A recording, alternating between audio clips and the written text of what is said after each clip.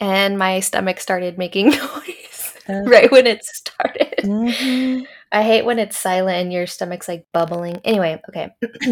Hey guys, welcome back to Gimme the Creeps. We are on part 2 of the Susan Cox Powell story. So if you haven't heard part 1, I suggest you go back and check it out. This story has multiple storylines attached to it, so bear with me as we go through this. The amount of perversion and manipulation come from multiple antagonists, and the amount that they possess is unbelievable. So just hang on. And remember, I'm including the minimal amount of facts, so there's room for discussion, but you can head over to the Cold podcast hosted by Dave Cawley, Cawley, where you can listen to Josh's voice journals and other exclusive content. And if you Google the Cold podcast and Google Susan Powell, Dave Cawley has assembled some of the journals and stuff onto a website. I believe it's called like Deserteer or something. Don't take my word for it, but if you're still interested in seeing more stuff that's very personal to Susan Powell, then you can head over there for that exclusive content. And now that that's out of the way, my co-host Daniela is here to listen to this story and give her input and opinion during the whole thing. I just wanted to go ahead and throw the disclaimer out there first. I'm not trying to act like I'm the only one on here today. I forgot that we talked about doing it that other way. Yeah, alone. Yeah, I forgot about that. It's definitely different. I don't know how I feel about it. I had to re-record whenever I did it by myself. I re-recorded it like twice because it felt weird talking to myself. So I'm going to be honest and upfront right now. If you are a male, you might want to skip this episode, but you really shouldn't. This is going to feel like a hate episode on all men, but it's very specific to Josh Powell. So, and who he was as a man. So just a disclaimer. Don't think that this is the she-man, woman haters or man haters club, whatever they say. And thank you for listening. Also, as always, be aware that our content may not be suitable for all audiences. We will be discussing abuse, manipulation. Some graphic information is also going to come about in the next few parts, so just keep that in mind. So, in the last episode, the not so hot topic of discussion was Steve Powell's unacceptable behavior towards Susan Powell, which is his son's wife. Steve Powell is just so creepy. I just can't handle it. Word, he is disgusting. If you look up what he looks like too, it like gives an even bigger like creep vibe. It really does. That video where he's like describing how infatuated he is with Susan and like how she does everything for him to see her doing it is like he's smiling, like smirking, and it's so it's just creepy. He's sitting on the bed also and like taking his clothes off while he's doing it. So that definitely adds to that for sure. So Josh's father had an obsession with Susan, like next level Lifetime original movie portrayal kind of obsession, and I barely even like scratched the surface last time, I feel. So go on and keep digging if you're not creeped out yet by him. It's pretty disgusting and disturbing. But let's go back and work from there. Here's a little recap or refresher.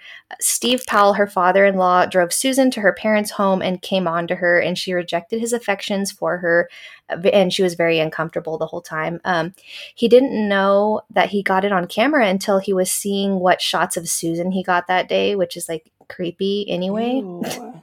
Yeah, he was like looking through the photos and videos of them while I guess Josh was getting training. Steve was just recording Susan at that facility until she wanted to go to her parents' house. So then they were alone driving and he captured everything on camera.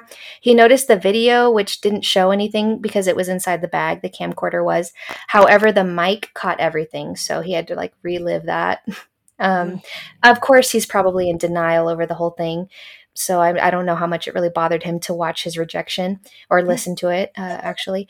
Susan, of course, told Josh after this incident, who was furious and confronted Steve, which is kind of shocking, but it goes away quickly, so don't be surprised yet.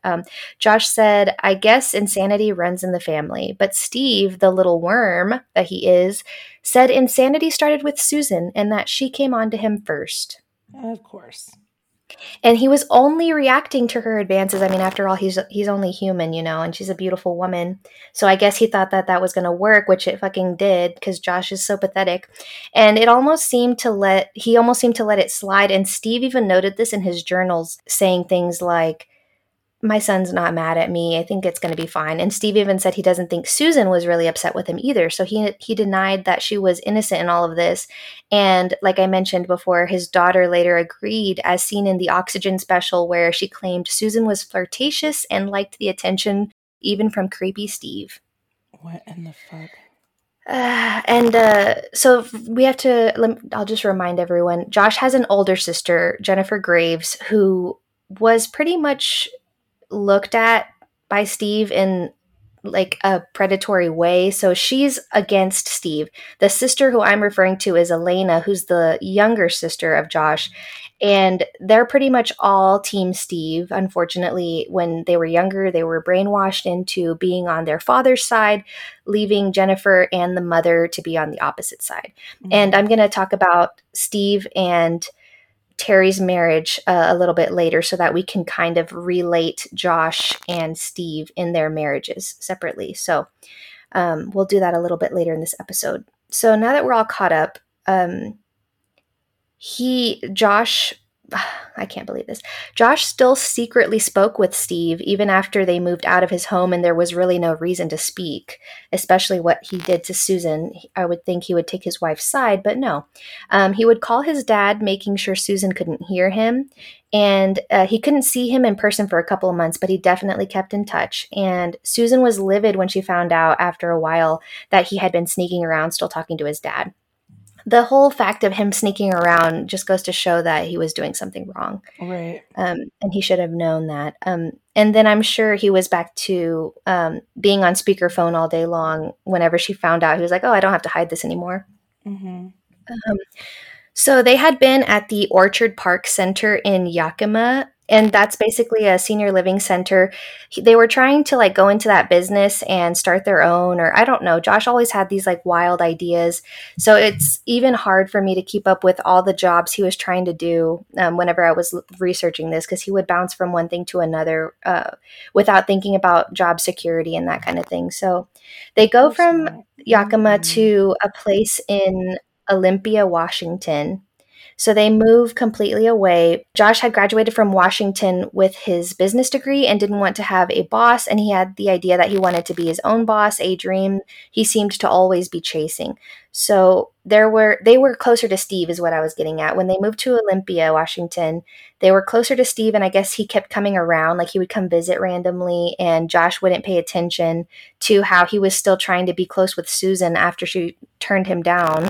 He was still like not giving up. He had this image in his mind that she was going to come around, but they end up leaving Washington, and we will pick up here in a second. But first I have to mention this part so that we can discuss.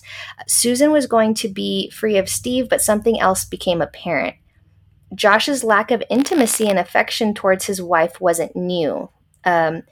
So she's starting to notice more and more that even without any kind of interruptions or anything, and it's just the two of them in their marriage, he's not affectionate with her at all. Like he won't hold her hand, he won't cuddle with her.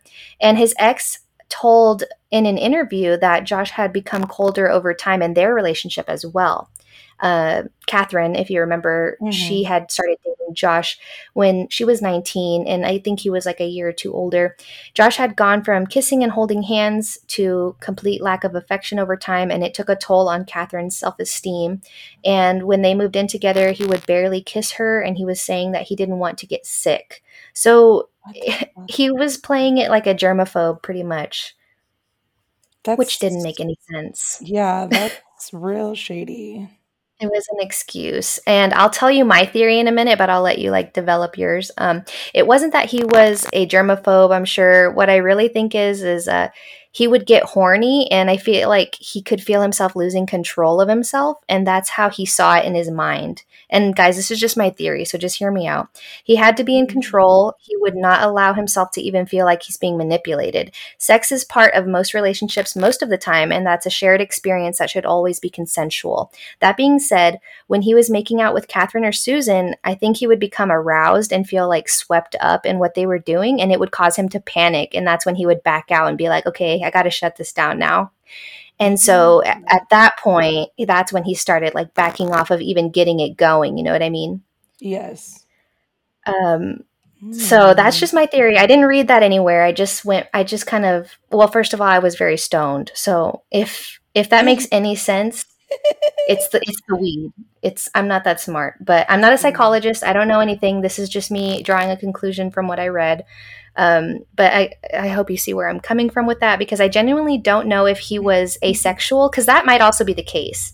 But I don't know. I can't tell, because asexual, you're not very interested in sex. It's like the last, like not even on your list at all of things to do. So if that was the case, then that's perfectly fine. He just probably needed to be upfront with Susan before they got married, because I'm sure she expected some kind of intimacy from her husband. Right. Mm-hmm. He would be like, I'm going to get sick. I can't kiss you. So, okay, so fine, weird. Ass. That is so weird to say. Like, I don't know. I know. I wonder how I would even respond if that was someone's reason. It's like, not. It's like shady. It's not weird. It's just shady. Right. It's like, why can't you just tell me the truth? Right. And then when you see his dad, as you can see, he was a very sexual guy, always aroused and like very desperate.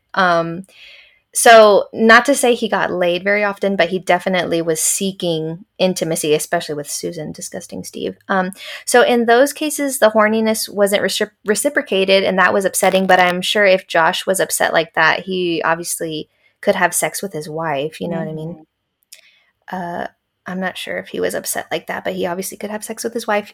She was Mormon, but she was his wife, and that's normal. So I don't know. Strange. So because like it doesn't say anything about contraception or anything for their religion. They could practice sex however they chose to, whether it was to start a family or not. Right. They aren't like, it's not like the way Catholics are like not believing in birth control if they're super devout. Mm-hmm. So that couldn't have been an excuse either. And in the Oxygen special, it was stated so well that the abuse started slowly and it just kept pushing the boundary over time. And I'm referring to Steve here. I'm going to jump back to Steve.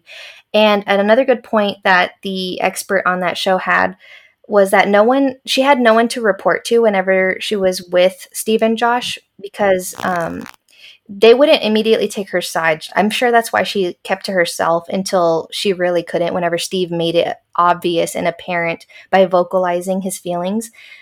Because then it was proof, like, okay, but he said he was interested in me. He's not insinuating.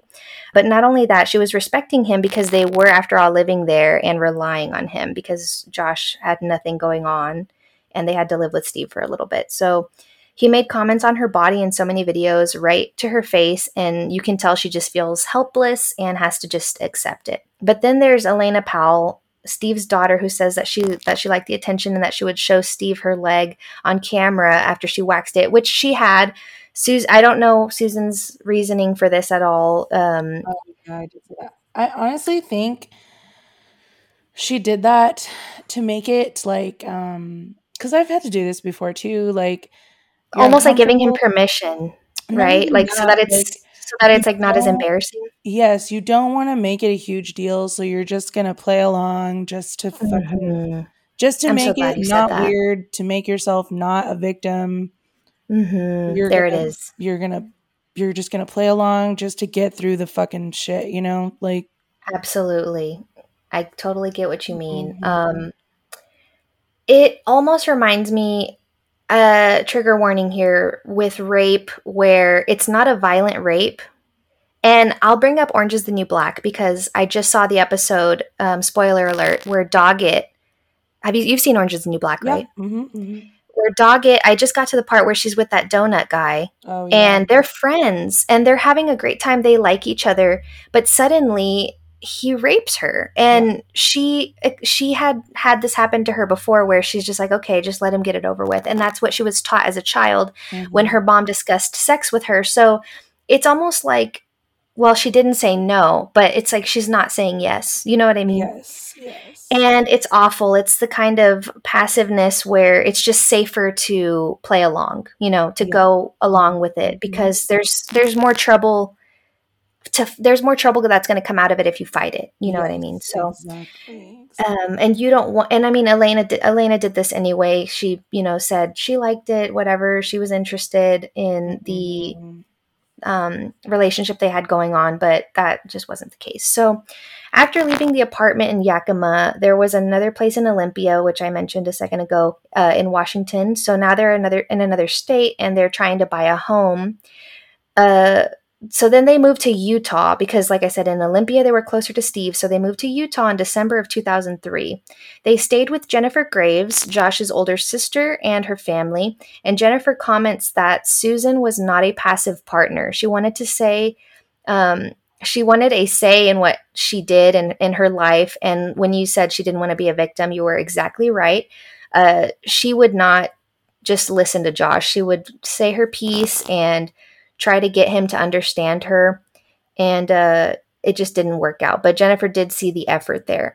Josh and Susan landed jobs at Fidelity through a temp agency, and they found a realtor in late January 2004. And then they landed their Sarah Circle home in West Valley City, Utah. Josh starts journal entries in the third person at this point, which is very interesting in his documentation of his life. He also was thanking God for their new life, but he wasn't even really religious at this point, so I don't know what that was all about. But he would say things like, no longer would they have to share a space. Like he was talking about them in the third person. It was very, very strange. That is really weird. And I'm not sure if that's like a narcissistic like thing or what, I'm but I don't know. pretty sure that's what it sounds like. That's exactly what it sounds like. So they might not have even gotten the mortgage if the lender knew that they were at temporary jobs. Josh was doing data entry, but he was let go from Fidelity right before they got the home loan, while Susan was kept on in the call center and was given a full-time position, and she easily made friends. So she's doing what she can to support them just already and making the best of it. Finally, they can just be the two of them and start their lives, and Susan's hope of starting a family can be realized. So she still has hope for the future for them at this point, but we'll see that begin to change. So there, Susan was supporting Josh best she can. His first thought is to not work for anyone directly and to make a lot of money fast. So naturally, he wanted to be a real estate guy, but that takes work. I don't think he knew that. She was willing to get a license just to answer his phones. Can you believe that? She's so supportive. I bet if he was like, I want to be an astronaut, she'd be like, oh my gosh, I am on your side. And I just Yeah, can't that believe how sounds he like doesn't it. deserve her. Yeah, he just doesn't deserve her. It's just so embarrassing for him. So she joined the local LDS church and was settling in nicely. And she was friends with her neighbors and became best friends with Kiersey Hellewell, who worked with her. She was appointed a calling, which is a volunteer position at her church. Basically, when you're appointed a calling, her role is to help do something. And in this case, it was to help young women in the church. So she made friends that way as well. And in June, I know, isn't that so sweet? She's becoming involved in everything that she enjoys Mm-hmm. because, I mean, what is Josh really doing? Like nothing. He's just on his computer all day long. So she got a full time position at Fidelity, which came with benefits with this position, and she got her stockbroker's license at the same time Oh, while she's working. Yeah, and all while being freshly pregnant. That's right, she's pregnant. he finally touched her. I know, and I feel like I'm not sure about both pregnancies because she will have another child, but she knows the date of conception because that's how little they would, Oh Uh, shit! Do yeah, it. so you do it. Yeah, exactly. I know. I wonder what Josh calls it. Do you think he was like silent during sex or something? Or Ew, I don't think so. I feel like he was a fucking douche canoe through the whole thing. I don't know. I can't even picture it. But anyway, so she's pregnant. She's doing all this stuff while she's pregnant, and Josh is working on getting his real estate business going, and he's still talking to Steve on speakerphone. I I put that on there. On January 19th of 2005, she went into labor with their first son, Charlie. Josh was busy messing with his computer, and her parents drove out to their home, and they were the ones to drive her to the hospital. Oh my God. This one makes me so mad. I can't. I know. I am livid. So they're at the hospital with their daughter, and she's going into labor. She's she's ready to, go into labor. And he arrives an hour later with his laptop. Oh my God. I would have smashed the fuck out of that thing. I would have too. I don't know how well, at this point, she's probably not even paying attention. She's probably in a lot of pain, but oh my gosh, I would be so, and in front of her parents, like, have you no shame? So he's on that laptop up until nearly the very end of her delivery, and Chuck, her father, shut his laptop and told him to go be by Susan. So Josh goes along with it and goes and takes her hand, and she finishes delivering their first child. And Susan apparently said to her dad, "See, Josh is here for me. He's very supportive." And Chuck had to just go along with it and bite his tongue. Ew, I would have been like, listen, I had to bring him. I had to pry that laptop. Make him come. Like, what are you? Oh, make him come. I'm just kidding. I'll cut that out. Sorry. Not appropriate. But yes, he did have to go force him to be by her, which is like, come on, dude. Like, you're about to be a dad. I don't know. I guess he was just not very interested. I don't even know what he even really did on that laptop, but whatever. So, I was looking at, what is it? Damn it. This is going to be a reference to future things that you talk about, but he was looking at hentai. Was that what he was looking at? He was looking at that, right? Oh, animated porn? Yeah, that's what he was looking at, right? Yes. Yeah, he does. They do find that on his computer later on. It's like animated cartoon porn. I see a lot of Lois Griffin in the ads for those. Oh, I have seen that too, and do people look any further than that? People, I know, I see her, they put big boobs on her and stuff, and I'm like, okay, people really look at Lois like this. That's cool. Yeah, people really. Peter. Okay, here we go. I can't believe you just. I used to always do that. Okay, here we go. So. I just pictured like you and Hunter like in y'all's room, and you're just fucking trying to get the mood going by saying that shit. I put on a red-haired wig and turn around and say that. How embarrassing. Abby. I hand him a pair of round glasses and a white button-up. There it is. Be like, this is what we're role-playing. Y'all could be for Halloween. I've told him that too. Oh, Lord. Doesn't get mad. That's hilarious. No, he just chuckles and shrugs it off like whatever. But so funny.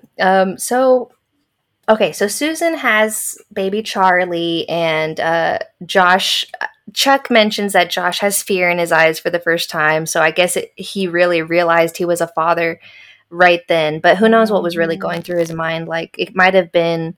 Actually, I do kind of know, if I'm remembering correctly, in the voice journals that are in the cold episode, he states, I have a son, and he's mine. Like, this is my son, and he's going to look up to me, and he's going to love me. So it was a very like selfish kind of love that he felt for his kids. Mm-hmm. Yeah, he just wanted them to idolize him pretty much. So from the beginning, I think that's how it was. And her friend Kiersey Hellowell said that Josh was very unattached in the way that he loved showing Charlie off, but he did not do any of the actual work, like changing diapers, putting him to sleep, feeding him. He just wanted to kind of show him off and be like, look at my son, isn't he so cool? And like a new toy. I know. So I can imagine him like holding Charlie and then being like, oh, you need your diaper changed, and then just taking him to Susan. Annoying. Oh my God. Yeah, that is really annoying. Yeah. It gets worse, guys. Just brace yourself. If you didn't already hate this guy, just wait. Trust me. So Josh doesn't always want to focus on real estate either. He even wants Susan to go back to work after her maternity leave is over, but she's very like attached to her son right away. Like some mothers, I'm not going to say that it's easy for them to go back to work, but Susan really saw herself staying at home with Charlie and being with him as long as possible.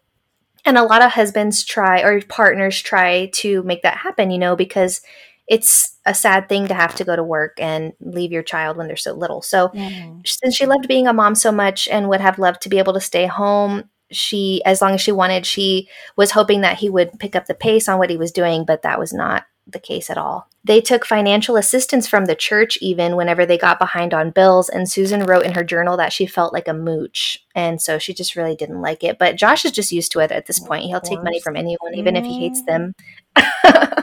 So she wished Josh would step up, and she was very stressed and very drained, and not to mention the frustration from not having sex. Oh my goodness. It had been over a year since the last time they had sex, she mentions in one of her journal entries. And he didn't want to, and his excuse this time now was that he didn't want to have another baby or get sick. So now it's 2 reasons. Jesus. I can't even. But even, like I said, like even taking account her religion, contraception was fine, so they could have planned for it. I don't know if maybe she personally didn't want to do that, and so they had to be extra careful, and he didn't trust himself. I have no idea, like, what the case was about family planning, but he just really said, we can't afford another baby, so I'm not going to touch you. He wrote that he could cuddle for a little bit, but he'd have to get up after a few minutes to stay in his comfort zone. Oh. I know, poor thing. So he was, however, hoarding any kind of paperwork that he could and scanning them into his computer, and she would help him do this. And it was a lot. Like, it was receipts and different documents. He just loved putting them into. I wish he could just get a job doing that. Like, can't you just find a place where they need you to do that and get paid for it? But whatever. He just did it on his free time. Which was most of his time. So she would pray and cry, and it only got worse when she went back to work after 5 weeks. She was very sad to leave Charlie. She considered quitting and working for his real estate business, but that wasn't going anywhere, so she would have really quit her job for nothing. And Josh even forgot their anniversary that year. Of course he did. Girl, all the signs are there, but she went to her bishop at least. So she at least is trying to fix her marriage instead of just leaving. And she told him all about Steve and Josh, and he recommended that they go to marriage counseling, which Josh was always against that, of course, because he's perfect and he can do no wrong. So why would he want to hear people criticize him? So the bishop told Josh to show his wife a little more affection, and he shoved him off, saying that they couldn't afford another baby. Why do you have to be?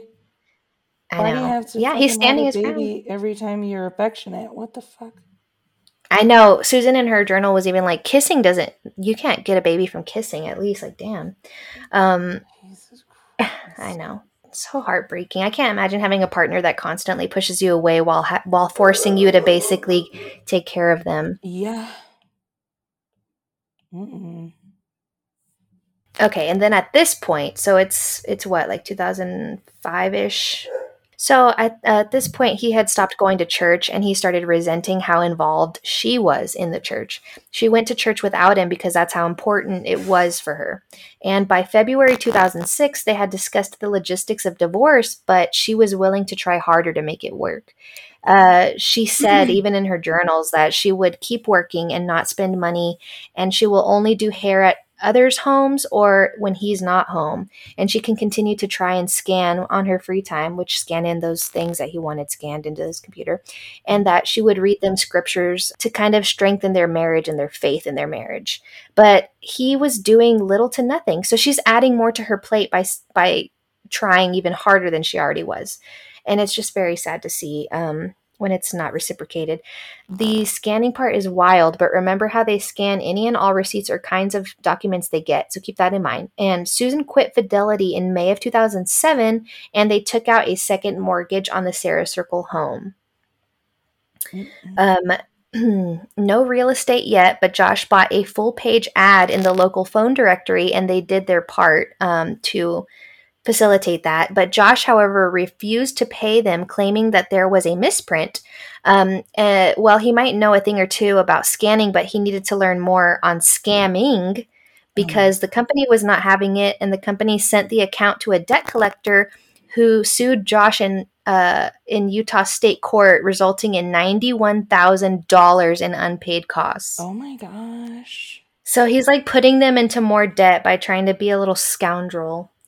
Annoying. Mm-mm. He's just making things worse. I just can't stand him. So she said that she would keep working and not spending money, and he's over here trying to freaking okay. Anyways, so Susan was pregnant with their second child at this point, and there were signs that the baby might be born with Down syndrome or cystic fibrosis, and she mentioned that Josh might not be as loving towards that child. The way that she just knows he's a jerk is just astounding to me. Like, she just knows it. She can pick point, like she knows him so well already, and it's just getting worse. But anyway, she still loved her kids. So on January 2nd, 2007, baby Braden was born a few weeks shy of the 2-year birthday of his older brother, Charlie. So they're both very little together. And they were both January babies, so that's really cute. Braden had the umbilical cord wrapped around his neck twice and was 5 pounds, and the hospital staff had to use Susan's oxygen to get him to start breathing again, but Braden ended up being fine and healthy, and Susan looked at this as like a miracle. So Susan is now watching both baby boys, and the dream of the real estate career went down the drain. They had only one vehicle, a 2005 Chrysler Town & Country minivan. And I'm thinking that this is the one. I'm going to go back again later. So I know I'm jumping all over the place with the dates. I'm sorry, guys. So this is in 2005. And I'm going to mention this van again later because it's a way that Josh controls where she goes. So just keep that in mind. They had 2 vehicles at one point, but then he sold one and bought a new one. And so in April 2007, they filed for Chapter 7 bankruptcy. Records show that at the time he had more than $30,000 in credit card debt and nearly $59,000 in student loans and nearly $100,000 owed to the company that he had cheated and that they took him to court. So he also owed Susan's dad $3,000, and he also cheated his brother because his brother apparently lent him some money, and he used his motorcycle as collateral and gave it to his brother. But then when they moved to Utah, Josh took the motorcycle back. So he just cheated his brother out of their deal. Mm-hmm. The court didn't wipe it clean. I don't know what I was trying to say. Did or didn't wipe it clean, his debt. I can't tell. But anyway, he reaffirmed his mortgage and car loan, but the credit card balances in the phone book lawsuit disappeared, and the Great Recession was on its way. He began talking about fleeing the U.S. when a natural disaster was looming in his mind. So he's starting to have like weird thoughts, and friends mentioned that he would bring up he would be like the person to talk about something random in a conversation when adults are already talking about something else. Mm-hmm. He would just kind of be like a nuisance.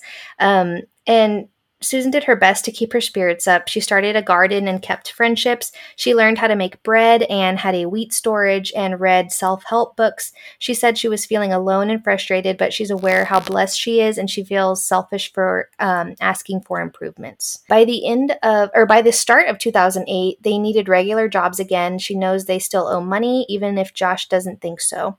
She landed a job at Wells Fargo Investments in the call center, like she was in the call center at Fidelity. And once again, she's running the house and working full time. She feels like a single mother, and she states that in her journal. She was yearning for a better marriage with Josh, but divorce was always in the back of her mind. She knew that the boys deserved better too, I'm sure. There are cons. Here are the cons of Josh Powell so far, if you guys didn't keep up. And all the wrongs that he just did, and this is just basically why we hate him. So lack of intimacy, debt and spending habits. When they got married, he was already in a hole, and Susan was paying for things. And Steve even talks about that, like that Susan deserves better, which I don't know if he's referring to himself, because hell no, but he's saying like Josh, he has pretty much convinced Susan to pay off Catherine's and his debt, because she forgets that he went into debt while he was with Catherine and then just kept the debt there, not even caring about it. And he stayed close to his father despite his advances towards his wife, and she was not over what happened by the time she realized that he was still talking to him, so that's a problem.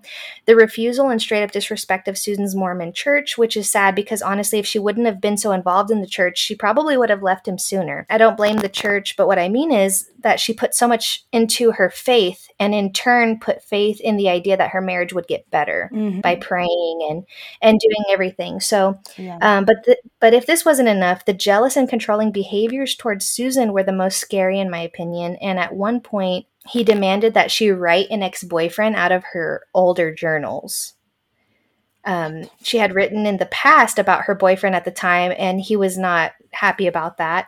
But she didn't. She said, "No, I'm not going to do that. I'm not going to change my life story just because you're insecure or whatever." So good for you, Susan. What else? Let's see. But he won't even go to second base with her. So what is he really jealous of? What the heck? Next. This doesn't just come out of nowhere, though. And here's what people forget, that this stuff comes with a way of thinking and misogyny. And Josh's view on women and how women should be and act started all of this. But of course, before that, he was taught certain things from his father, Steve. Steve's divorce paperwork gave the disturbing details that Terry described. Steve showed Josh and his brother porn when they were young without teaching them anything helpful to go along with that stuff. What? So they were just pretty much, yeah.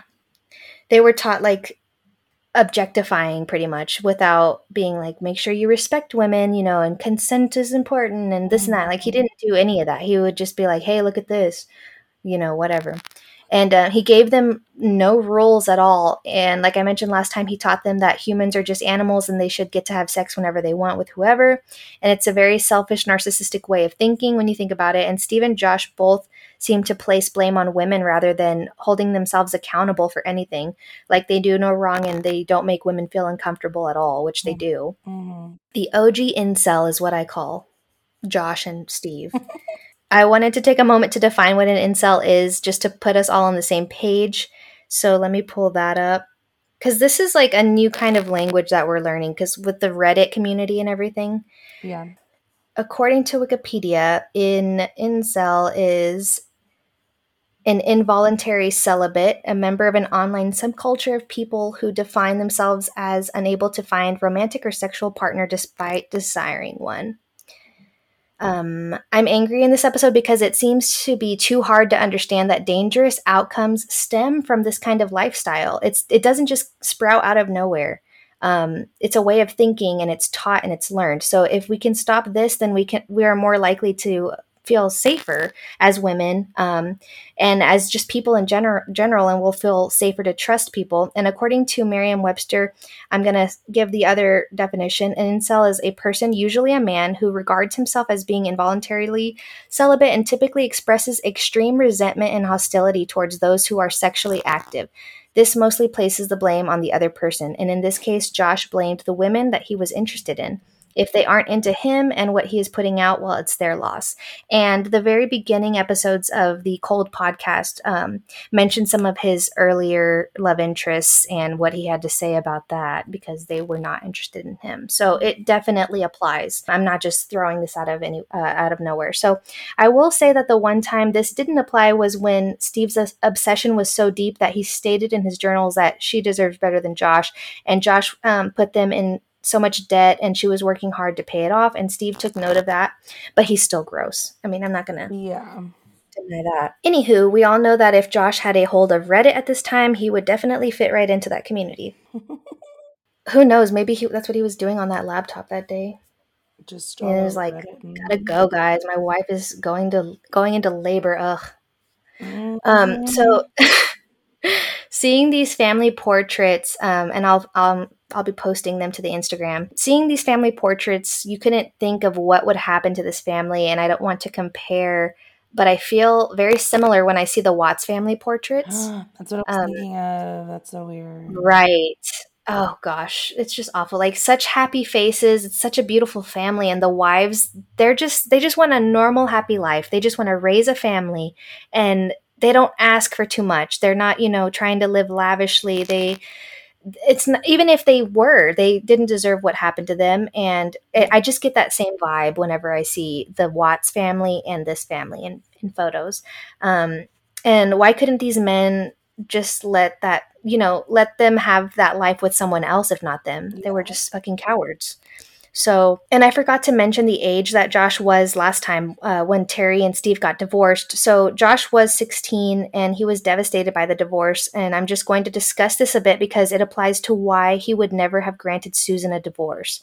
And it was never in his plans, if you really take a look at it. The Salt Lake Tribune reported on the details of Josh Powell's divorce documents. This gave the public an inside look at the marriage, but it also gives us some insight into Josh's development as a person and as a young man. So something interesting I took from it was the statement by California psychiatrist and expert in character and personality dynamics, David Rice.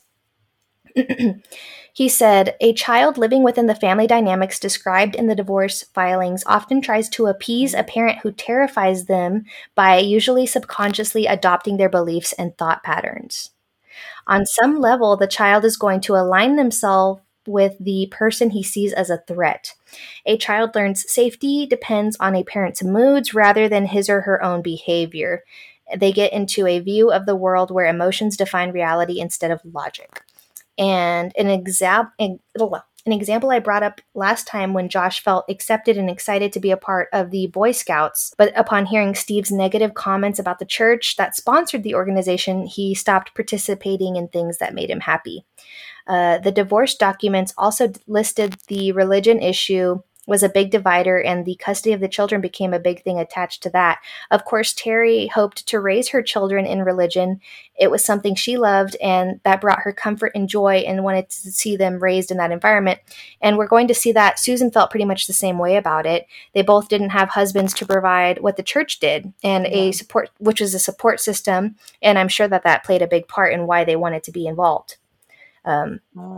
Steve had said Terry was practicing witchcraft and devil worship, but really she had just adopted some New Age practices with her Mormon beliefs. And she studied herbs and natural healing. So he just tried to play it off like she was just doing evil stuff to make her look bad. But Terry swung back with revealing that Steve had books on the occult and an interest in porn. Yeah. He had been corrupted. So he's really the evil one, not her. But back to Josh, the parenting style used by Steve may have done some damage to Josh's mental health. This is insinuated by Terry's comments, and I think she really hits home with this. Terica said she believed her son's difficulties were due to not knowing where the boundaries are and what the limits of acceptable behavior are. Terry had, isn't it? It applies to literally everything. He has no boundaries at all for anything. He just does whatever he wants, and money is infinite to him. Like, he doesn't owe anything. It applies to everything. So he had no kind of structure from his father growing up, just like destructive kind of structure. Terry had described that Steve wouldn't correct behaviors consistently. Sometimes he would ignore them, and sometimes he would blow up on the kids. She said that the blow-ups were yelling, insulting, and spanking the children far too forcefully and for far too long. So imagine not knowing what to expect, like, every day. Josh being the oldest, and I'll go ahead and add in that Steve called him independent, so he's I guess the only one that stood out as independent to them. He took the brunt of the punishment often, and he was subjected to contradictory, overly harsh discipline. And Steve pretty much admitted it out of fear by saying that it was out of fear because he said that he had no idea how to handle Josh, that he was afraid to lose control of Josh, and he mentioned that he can't spank him anymore, and spanking didn't even work when he was younger. Josh became withdrawn as a teen, and when he was 13 or 14, he attempted suicide by hanging. And that's when she said, not knowing where the boundaries are and what the limits of acceptable behavior are. That's when that was brought up in the article as to why he was suddenly having like an internal battle, Josh was. And we will see the pattern continue with Josh. In this paperwork, she mentions that Steve tried tirelessly to turn her kids against her, and it worked.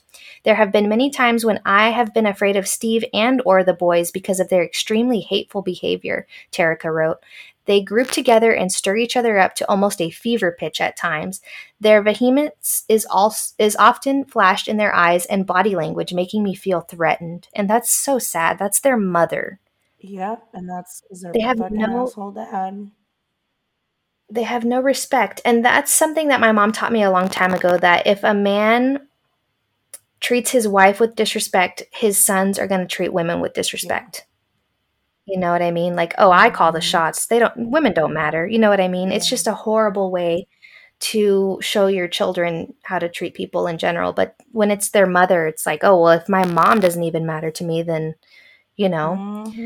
So Becky Mulcahy, I think, Terica's sister, was visiting at the time, and she observed that the older boys had a very distorted image of their own unquestionable right to anything they darn well please, combined with a very deep contempt towards women in general and any authority at all encouraged by their father. So yes, people, it's true. It starts in the home, or at least in the environment that you're in. So just keep that in mind whenever you think you're just joking around and there's a young boy nearby, a young child. And the cops planned a secret operation that came to light in episode 10 of the Cold Podcast. Once again, I'm going to say that he has everything you want to know. So go over there if you want more details. He did a great job.